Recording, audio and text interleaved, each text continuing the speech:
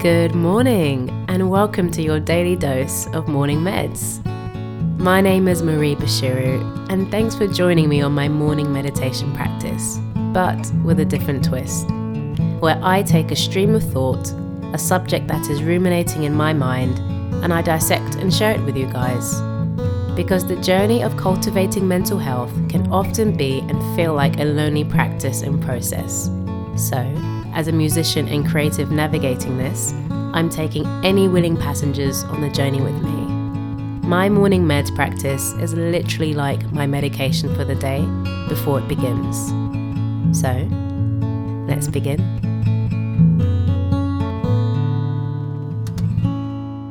Dust and grime. What happens when you're constantly fed and hear all the ways in which you don't measure up, particularly growing up? You internalize it, and it's extremely hard to shake it, even after you've done the work to counter it and have undergone a renewal. A little story time here. I had an altercation with a family member regarding a situation not long ago, and as they stood there, in retaliation, and in public, telling me the various ways in which I stink as a person, it all came flooding back, like a flashback to my childhood, and the verbal lashings that, to this day, I clearly still carry some of the marks and ramifications of. I felt my throat choke up, my fight or flight mode kick in, and it dawned on me. Even though I was a very different person to who this person once knew me as, or believed me to be, I hadn't entirely shed that skin. Change and being human are inexplicable. Either we're growing forward, whether that be mentally, physically, intellectually, or we're regressing. There's no standstill here. Growing up, I always had this belief and feeling of general inadequacy, like in everything. It's fair to say I didn't receive much affirmative words outside of the way of being pretty or vying my singing. And it was only as I got older that I realized my whole focus and identity was wrapped up in these two things. These two got the most attention from me because, well, they got the most attention from everyone else. Add to that being extremely insular, I had little to no awareness at all of any other positive attribute I should and could possess as a person. Kindness, empathy, social skills, just general awareness of the world around me was next to naught. And so it was evident in the way I related to others and, of course, to myself. Fast forward many years after what I would call a beautiful and life-shifting awakening, I'm almost like the opposite of how I used to be. People that meet me for the first time or have known me onwards from that shift in my life, or even before then, find it hard to believe I used to be how I was.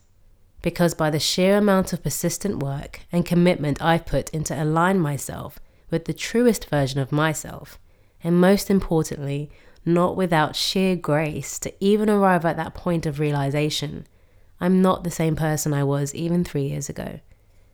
But not everyone is ready and willing to see change, to believe it. So the old saying that a zebra can't change its stripes is painted all over you, and you're sucked back into that vortex of negative self-belief and all the emotional baggage that comes with it. And as I left that scene, I found myself overcome with emotion, not just from shock and hurt, but because I recognized I still harbored deep down those beliefs that I'm a substandard person. That this is how the world sees me, and I can't seem to shake it because look at how I'm responding. And look at what happened with this other person last year, and that I took all the blame for what really should have been shared responsibility. That I was the problem. That the common denominator of things going awry always seems to be me.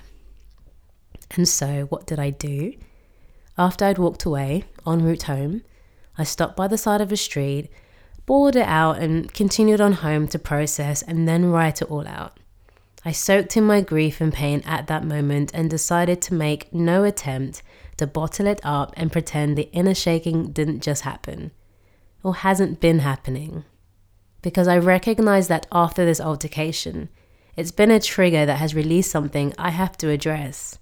Because underlying negative self-beliefs formed over a lifetime, those of which many may have been tended to, can still be residual. It's like the scar you thought had healed over suddenly becomes an open wound once more, and you think then that the scar was merely a temporary cover-up, Or now the damage is worse because it won't heal as well as before, and now everyone is going to be able to see it. Worst case scenarios. But I also realized something else. Those lashings I received may have been a response to reality at the time. It may not even have been the actual reality. But that reality is no more. It's changed. I've changed. I no longer have to accept a description of being that doesn't correlate to the present day reality of who I've become and who I've consciously decided to be. There may be some residual traces from the former life that turn up when externally triggered, but hey, that just signals a cleaning up process that isn't always a one-time job. Because dust collects, mess gets made, and so deliberate effort to clean it up is required. But a cleaning job, say in your house, isn't a complete demolition and rebuilding of everything. It's simply the task of arranging, putting things back in their place, or reassigning them to new ones, removing the grime and the dirt buildup to allow what's underneath it all to emerge and reveal what already exists. And to reiterate, change isn't apparent or readily recognizable to all. We often see what we choose to see, and if that old story of you suits and supports the other party more, know that they're much more likely to readily hang on to that version instead of the newer one. A lot of the time that even applies to us. It's a bit like how sometimes we refuse to update our iPhones to the newest operating software or buy the latest model because maybe we have our various conspiracy theories or the basic fact that what we have and are using currently we believe suits us just fine. The change is inconvenient, uncomfortable, or we simply don't think we need it. But what I've also observed is that when someone else has their own issues and areas for potential growth and haven't yet modeled their own change, they'll have you believe you're the problem. So know that sometimes when it's being made to appear as if you're the problem, that it can often be the other party's issues being projected onto you. Deference and deflection is real, and we all do it. But it's crucial we learn to recognize and identify it for what and who it really is, so that it doesn't come falsely disguised as yourself or conveniently dressed up as the other. So, today and tomorrow and the day after that, I'm going to be meditating on the person I've become, the one who took up the challenge to be and do better.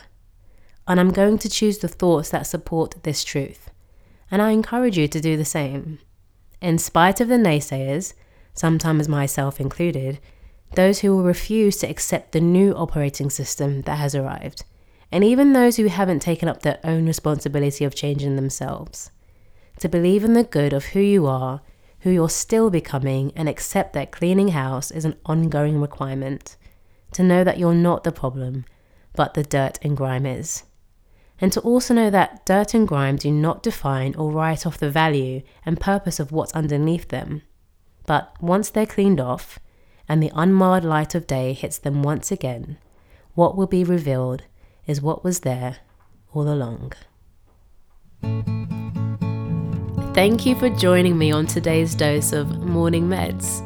And if this helped you in any way, please let me know by shooting me an email to morningmeds@gmail.com. and or leaving a review, which would really help others to find this podcast too.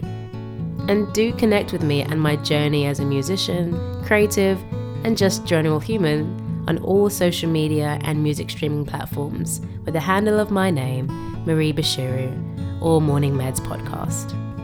Until next time, I leave you with the wise words of James Hudson Taylor and challenge you to not have your concert first and then tune your instrument. Have a great day, folks.